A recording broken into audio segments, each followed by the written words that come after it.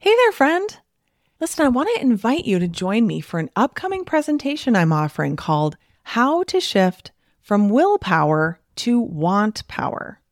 If you're tired of feeling like you have the best of intentions with food and weight, only to have it all fall by the wayside by the time your head hits the pillow at night, then this is for you. If you're interested in making permanent weight loss easier and less of a struggle, then this is for you. If you're curious what want power is, which you probably should be, and can't wait to learn how to incorporate it into your journey toward peace and freedom around food, then this is for you. I'll be presenting live twice on Wednesday, May 1st, 2024, at both noon and 7:30 p.m. Central Time Zone. I'll answer your questions live and we'll have a really good time together. But if you can't make either of those days, I'm not going to make you get a replay emailed into your inbox, only for it to get lost and never be watched, no matter how deeply you want to make time to go through it. Because honestly, who are we kidding? We've all done this, including me. No, instead, we are offering multiple watch parties for several days after the live presentation. So come watch the replay with other doctors and interact in the chat with them and my team. So either way, whether you come live or to a watch party, it will be worth your time for sure. All you have to do is register at katrinaubelmd.com/want power. That's katrinaubelmd.com/WANTPOWER. See you there.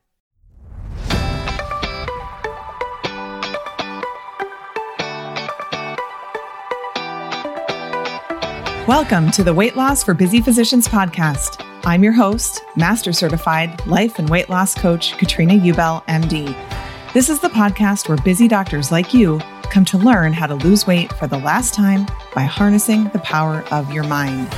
If you're looking to overcome your stress eating and exhaustion and move into freedom around food, you're in the right place.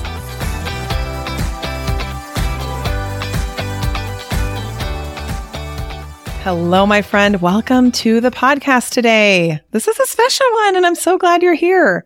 And not only is it special because this is the fourth and final episode in the New Year, New Thoughts series, but guess what? I'm laughing because I can barely believe it. This episode is the 6th year podcast anniversary. Can you even? I can't. I know when I first started this podcast, it felt like, I've told the story before about starting this podcast and other anniversary episodes. It felt like such a huge deal. If you'd told me then 6 years from now, you're still going to be podcasting, I don't even think my brain could have comprehended it. It just felt like a kind of a one day at a time, 1 week at a time, one episode at a time kind of a venture. And here we are 316 episodes later and doing this for 6 years. I actually had noted by this one in my tracking system that this was the 6th year. And then I thought, no, it can't be. And I literally had a count on my fingers. Really? Is it really? And it actually has been 6 years. So I know some of you listening are people who have been with me from the very beginning. And if that's the case, I am so glad you're still here. Welcome. So glad you're here. For the people who are newer, I'm so glad you're here as well. And don't let 316 episodes overwhelm you. What I am saying lately is, of course, we have our podcast roadmap, which you can get for free. It gives you 30 episodes to get started with. You can get that right away by going to katrinaubelmd.com/resources. That page will give you all the free resources that are there for you. So great opportunity for you to get some guidance. But another way of going about this is to just scroll and let your finger guide you. Let your heart guide you. Which episode is calling out to you? Which is the episode that just seems like it might have the answer that you need? I cannot even tell you how many things have started for me, great things that have happened in my life that have started for me from just randomly listening to some person's podcast episode that I was like, this one might be good. And then finding out about something and then that leading me down this whole long path. And so just know that whichever episode you listen to, you're going to get the information that you need. And when you listen with that perspective, you're so much more likely to be able to really absorb, soak in the really good parts that you know are exactly what you need and what's going to move you forward. So Super, super good. So anyway, happy podcast anniversary. Wish I had some confetti to throw. It's pretty fun. If you're doing the math and wondering, because I just know that some of you are, when I first started the podcast, I started with 3 episodes. Okay. Just so you know, I published 3 episodes at once. And I remember it was the last Tuesday of the month of January in 2017. So crazy. But here we are, still doing it, and you're here listening. And I'm so glad that you're here. All right. Well, before we dive into the final part of the New Year, New Thoughts series, I just want to be honest. I have been really kind of missing having a little chit chat with you. And I know some of you like that. And some of you are like, just get to the point already. So it's hard to make everybody happy. But I feel like we need to talk about this. And so I'm just going to mention it. I started watching a show over the Christmas break, end of the year break that last week. And it's like rocking my world. And I'm late to the party. So you probably have already watched it. Or maybe you've already decided you're not going to watch it. But in any case, I started watching The Handmaid's Tale. And I didn't watch it at first. Well, first of all, we didn't have Hulu, and that was like the only thing to watch on Hulu. And I was like, just kind of, on principle, I was like, I'm not paying for another streaming service to watch one show. Like, no, I'm surviving just fine without watching this show. So that was the initial reason why I didn't get into it. And then after that, I heard from so many people how it was like very heavy and very dark and very dystopian. And like that tends to not be my vibe. Like I'm kind of like, there's enough real things like that going on in the world that I don't feel like I want to watch that for entertainment. Typically, that's kind of the way I look at it. So I just really didn't, think too much of it. I knew my husband was watching it and that he thought it was good, but I just, whatever, I was doing other things. Anyway, in the fall, I listened to an interview with Elizabeth Moss, who is the actress who plays June, who's the main handmaid in the show. And it was really, really interesting. And I just learned more about the show, and just kind of, it piqued my interest a little bit. It sparked my interest in maybe watching it. So I talked to Matt, my husband, and I was like, okay, so you've already watched this, right? And he's like, yeah. I said, would you watch it again with me? He's like, yeah, because I really didn't want to watch it by myself. But this is the thing is I really can be a quite little sensitive soul. I'm pretty soft and mushy inside, and I didn't want to end up with like nightmares or being like really scared. Like I just didn't know, like horror is not my thing. I was just like, I just didn't really know what we were going to get into. And I thought it'll go better if I just have someone by my side. So anyway, we thought, because, I have small children, well, not small children, but medium-aged children at home. I'm not going to turn that on when they're around. So between Christmas and New Year's, my 2 younger kids, who are 9 and 11, went off to winter camp. So the YMCA camp they go to in the summer, they actually have this amazing winter camp between the holidays every year. And it's so fun. Like literally, they say it's more fun than summer camp, and they love summer camp. So it's just 4 days, 3 nights. The very last night, they have a New Year's Eve party every year. My oldest son, he went to it several times. They go skiing. It's just very, very fun. So anyway, they went, and I said to Matt, like, oh my gosh, we have all day, no kids. We can actually like binge watch shows like normal people do. And so that's what we did. So we got through that first week. We got through the first season, and wow was all I could say. Like, and here's the thing. I had actually read a bunch of interviews that Margaret Atwood had given about this. Like I already knew a lot about the show, but I just never seen it. And oh my gosh, is it powerful and disturbing, but like not as scary as I thought it would be, but also really like it just hits you, but in I don't want to say it's like a good way, but it's also extremely thought-provoking. Like these characters and this story is so in my head. Like I'm thinking about it literally all the time. And it's been a very long time since any kind of show or series or movie has kind of like occupied my mind so much. And I think partly it's because, several things that are depicted on there. Well, Margaret Atwood said that every single thing that is in that book, in the book at least, has actually happened in real life. Like, at some time in human history, it's actually happened. And I think that's something that really, really hits home, where it's like, oh, this isn't just someone's imagination. This is actually a thing. And just what we're kind of facing moving forward, I think it's very thought provoking. So certainly not saying that you should watch it if you decided you didn't want to. It's not for you. Cool. Totally get it. But wow.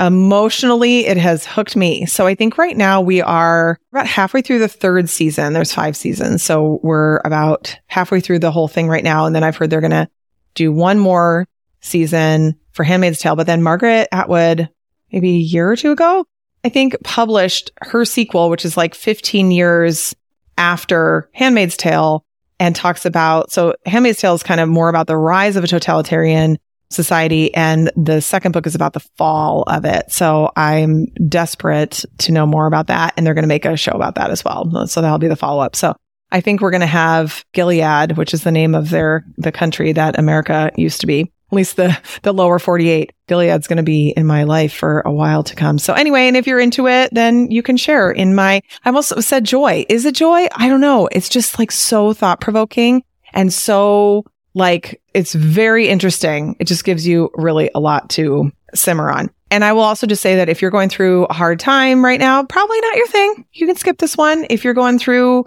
anything reproductive health-ish that is a sensitive subject for you, then maybe this is also not a good show for you. So that's cool. It'll wait for you for another time or never, and you'll be just fine if you don't watch it. Had to share that. Okay. So next, we're going to talk about this final little excerpt or segment of my book, How to Lose Weight for the Last Time, Brain-Based Solutions for Permanent Weight Loss. And I'm really excited to walk you through this part because this is like the meat and bones. Like I remember when I was sitting there writing this chapter, just being like, oh my gosh, like what if people don't get this far? They have to get this far. You'll hear that even in the first paragraph. But I want to read also one more Amazon review that Ginny Nick wrote, and it's titled Mind, Body, Soul. And she writes, as a physician trying to live their best life, Katrina's message resonated loudly. Her approach to focusing on your mind and emotions is revolutionary. I already recommend this book to my patients as part of an all-encompassing approach to self-betterment, including weight loss.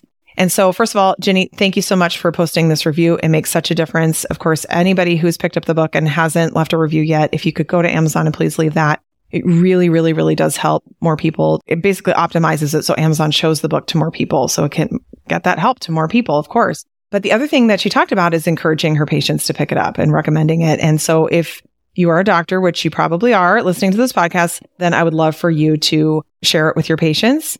And if you're not a doctor, then I'm glad you're here as well. Maybe you can actually tell your doctor about it, or you can share it with people who you know would help as well. And if you haven't picked up a copy of the book yet, then maybe what we talk about today will put you over the edge and convince you because you need this book. Okay. All right, here we go. We're going to go through about 5 pages in chapter 8, starting on page 187. So if you're following along, then you can hit me up there. But if not, then just listen. So the title of this chapter is Eating Against Your Own Will. And that's what I titled this episode as well, because I think that this really resonates with so many of us, right? In our minds, in our hearts, and our souls, we want to be doing the thing that really supports and nourishes us. And then yet again, we're still doing the thing that doesn't nourish and support us, right? And so it does feel at times, it may be like metaphorically eating against your own will, but sometimes actual literally. I have had so many people tell me, and I've had this experience too, they're eating the food and they're even aware this doesn't even taste good and they're eating it anyway. And they don't know how to stop or why that's even happening. So that's what we're going to dig into today, just like a first little chunk of that. So like I said, I was concerned that people wouldn't make it this far in the book. So here's how it starts. Still with me? Okay, good. Because you've just arrived at the first of the 2 most important chapters in the book. This isn't just where pounds change, but where your whole life can change for the better. There are lots of diet plans you can utilize to help you lose weight. There are also lots of diet plans that pay lip service to the idea of maintaining your weight loss and changing your lifestyle, not just dieting. But where so many fall short is in addressing the emotional aspects of eating. And then, most importantly, what to do about it. So good, right? I felt that way so much. Like, what am I supposed to actually do? Could you just tell me? Once you realized, hey, I do use food to feel better in lots of situations, you've taken a very important first step. The step of recognizing that you emotionally eat. You need this awareness of the issue before you can begin to address it. But then, how do you address it? You don't just need the simple instruction to stop emotionally eating. You need tools you can use in the moment to keep the food out of your mouth. I mean, that's what we're talking about here. Like, this book is practical. Like, what do you actually do to keep the food out of your mouth? But what we have to do in order to get to that place is we have to open our minds to the idea that, cutting out this macronutrient or counting something in a novel way is going to be the solution, right? That is not going to keep it out of your mouth. Maybe for a short period of time, right? Give us lots and lots of rules and we're like, okay, sure. I can do that for a while, but long term, we never stick with it. And this is why, exactly what we're about to talk about. Those tools are what you're about to learn. Stay open to the idea that losing weight goes beyond just changing what types of foods you eat, what time you eat, and how much you eat. Those are all parts of the mechanics, but figuring out what to do so that you won't automatically ask food to give you an emotional boost is the key to sustaining weight loss without having to constantly work at it. And that's really what we want, right? We want to not have to work at it all the time. That's when I talk about having peace and freedom around food. That doesn't sound effortful, does it? And guess what? It's not. It's just the way that you go about your life. It's the way that you coexist with food and with all the ups and downs of life, right? That's what we're looking to achieve. Too many of our weight loss attempts have been centered around white knuckling it, putting forth all this effort and energy. And of course, we can't keep that up long term, particularly when we're mostly relying on willpower. So the header to this section is called Whatever the Problem Is, the Solution is Not in the Fridge. I could just stop talking right now and that could be it right there. We'll keep going, but whatever the problem is, the solution is not in the fridge. When we're no longer using food to feel better, we're saying yes to the full emotional experience of being a human. That can feel risky. We can grow so accustomed to relying on food to numb us out or make us feel better that we never really learn how to deal with our feelings without that crutch. We go through life with a growing pile of neglected emotions that we're not even aware of because we keep using food, drink, or other devices to push those emotions back. This is so important for you to understand, okay? There's a problem, you're looking for a solution, and right now you're asking food to solve that problem for you, right? We're asking food to numb us out or make us feel better, rather than dealing with the real problem. And not like, oh, the real problem is that colleague of mine is a big jerk. I mean, I know you think that that's the problem, but it's really how you feel about that person that is the problem. You don't want to feel that way. And so you're looking to feel differently because you cannot change that person, right? That person is probably going to do what they do. Love that old Maya quote. When people show you who they are, believe them. So that's what we're really looking to address here is the feelings. I don't know why I kept eating, my client Chelsea confessed. I don't even like pretzels all that much. Like a lot of my clients, Chelsea worked hard as a primary care physician all day and then typically came home to find antsy kids and an exasperated partner. Who can relate, right? So many doctors are experiencing that. While Chelsea scrambled to make dinner, she would randomly grab a handful of pretzels from the pantry. She noticed this pattern after starting to write down everything she ate in her food journal. The food wasn't always the same. It could be any snack sitting out in their kitchen, but the timing was consistent and the chaos was too, right? It's just that witching hour with kids. Often we eat in order to avoid feeling an emotion. In Chelsea's case, she was stuffing her face with snacks to avoid feeling overwhelmed and even more stress than she had already experienced throughout her day at work. But she wasn't fully aware that that was what she was doing. Her brain had learned to interrupt and repress the feelings of being overwhelmed and stressed with a snack because feeling stress at home was uncomfortable and felt unsafe. The pattern of eating as a way to comfort herself had become automatic. Okay? So important. She wasn't sitting there going, well, I'm feeling overwhelmed and I don't want to feel that way. So what food can help me with that right now? Right? That was not what was happening. It was just this automatic thing. When Chelsea felt overwhelmed making dinner, it seemed like the pantry door magically opened and the next thing she knew, there were chips in her mouth or peanuts or whatever else was available. Snacking simply became something she did every evening while preparing dinner. Who can relate? Oh my gosh, this was me with making my kids lunches for the longest time. I'd just eaten dinner, okay? I had plenty of food. I was probably too full because I was always eating those massive salads. And so I'm making lunch and I'm putting, crackers in, slide crackers in the thing, and then some for me, and then here's some cheese, and then some for me, and then here's the grapes and some for me, right? We don't even know what we're doing. Chelsea realized that snacking had become a deeply ingrained habit when she was driving home from work, and her brain started offering her suggestions of which snacks she should eat later when she was cooking.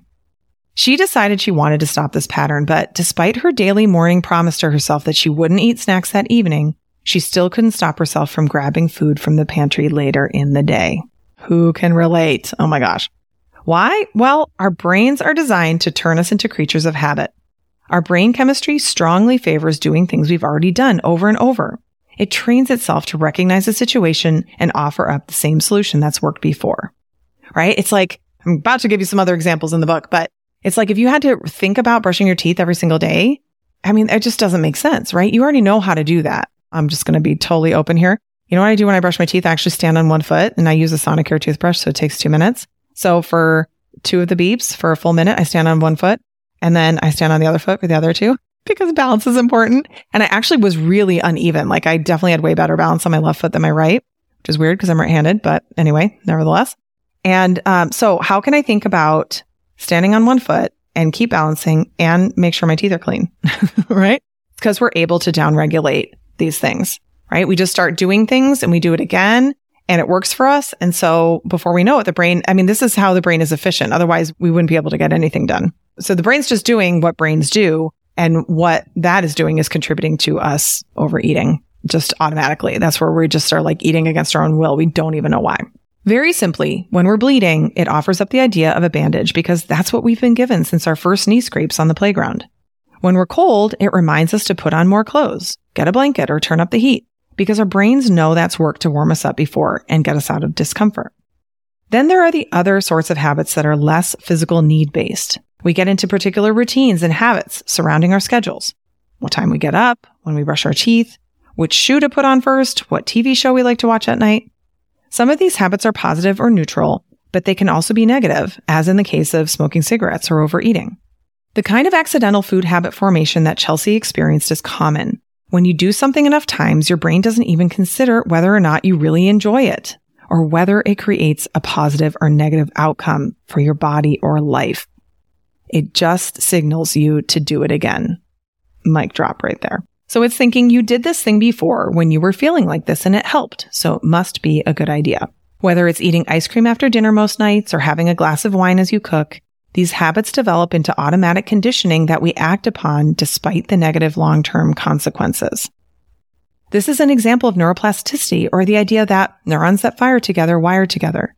Neuroplasticity is the brain's ability to adapt and change its structure and function according to your behaviors and circumstances. The good and bad news is, A, it can take effort to change old habits, but B, once you've done something different several times, you can form a new habit that's also well ingrained. So that's what's really important here. I think it's so easy for us to be like, well, now that it's downregulated, I guess I'm just screwed. No, remember, how conditioning works, Pavlov's dog. You can be conditioned to do something. You can also be deconditioned to do something. You can be conditioned to do something else as well. The brain's wiring, about 100 billion neurons and 10 to 100 times as many synaptic connections between them, is set up to make our lives easier so that we don't have to stop and think about every decision we make all day long.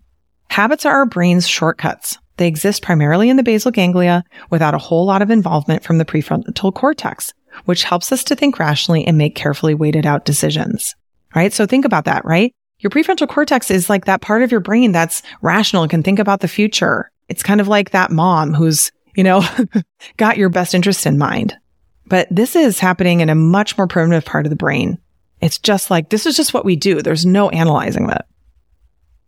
How ingrained a habit becomes affects how well developed the neural connections are. When you keep repeating a habit, it literally thickens and strengthens the connection between the neurons so that it becomes the path of least resistance. If you've driven home the same way every day for 2 years and then decide to take a different route, your brain will fight you on it. What's this? We're supposed to go the other way?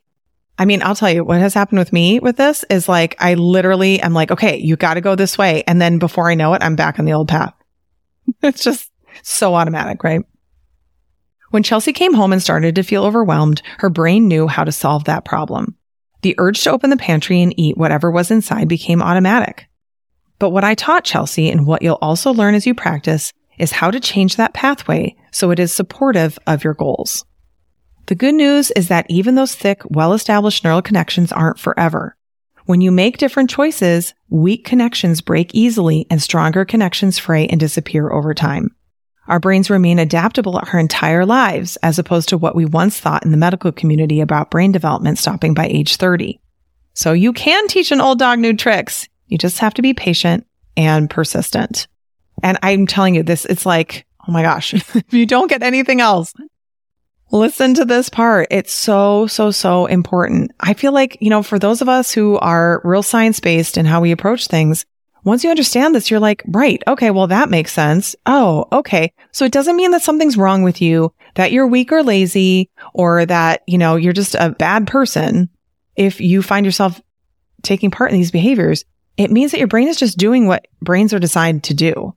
And what's cool about that is you can redesign what it's doing. You can really change it. It doesn't have to be so dramatic or also so personal. There's no shortfall here or, some issue with you. It's just how human brains work. So that's good to know. If that's how human brains work, then what can we do to leverage how they work so that they work for us? When we work with the amazing power of our body's natural systems, including the brain, we move faster toward our goals and make our weight loss permanent. In short, yes, you've probably dealt with your emotions by eating food for a long time without even realizing it, because food is a necessary part of life and is a big part of the human experience. It may not have even occurred to you that you were eating when you weren't hungry or when your body didn't need it, but you can and will learn new ways of dealing with your emotions without using food. And over time, those new ways will become your brain's default patterns. You won't automatically associate strong emotions with the desire to go grab a snack. You'll have new associations that will provide you with other ways to cope, celebrate, or process whatever you're feeling. This is how we create peace and freedom around food. I mean, what I'm describing there is exactly what my experience was. I was like, yeah, totally I'm eating when I'm not hungry. Totally I'm eating when my body doesn't need it, but I don't know how to stop. And through this process, I was not only able to stop, but I was able to stop even having to catch myself wanting to go to that place and then switching it. It just is not how you operate anymore. This is what we want to do, right? This is why, eating the latest superfood, knock your socks off. If that's what you want to do, great, but that's not going to solve this overeating problem. Okay. Your brain downregulates repeated thoughts and beliefs to the subconscious level in order to conserve energy. Imagine if you had to redecide what you think and believe about everything in your life every day.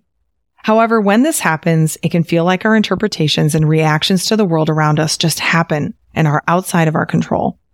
Our thoughts and beliefs will start to feel factual and true. Okay? Thoughts and beliefs are not factual. They're just our interpretation of the facts. But by utilizing awareness to bring those subconscious thoughts and beliefs to the conscious level, you'll see that you have much more control over your experience of the world around you than you previously thought. So I'm going to end it there. What the main point here really is you can change how you cope with things. And then the next step after that, right? Once you're rewiring that brain, the next step after that is working on even how you're interpreting things. So this is a kind of a multi-layered, kind of like an upward spiral type of a thing, right? You master this thing or you're applying it and then you move up and you get to the next thing and you apply that and it just gets better and better and better as we go. All right. So we ended on page 191. If you want to continue with that chapter, which I know you do, make sure you pick up a copy of How to Lose Weight for the Last Time. If you already have picked it up and haven't left an Amazon review yet, please go ahead and do that. I'd appreciate it so much. It really, really does help the book. And if you're recommending this book to patients, they probably will be going to their local library looking for it. So you might want to call the library system in your area and just let them know, hey, I'm going to be recommending this book. And so you might want to pick up a couple copies if they don't already have a few on hand. Just makes it easier for people to access it. All right, my friend, thank you so much for spending this episode with me. 6 years. We're going to do 6 more. In 6 years, I'll be like 12 years, you guys. I'm here for it. And if you are too, I can't wait to do it together. Have a great rest of your day and your week, and I'll talk to you next time. Bye-bye. Ready to start making progress on your weight loss goals? For lots of free help, go to KatrinaUbelMD.com and click on free resources.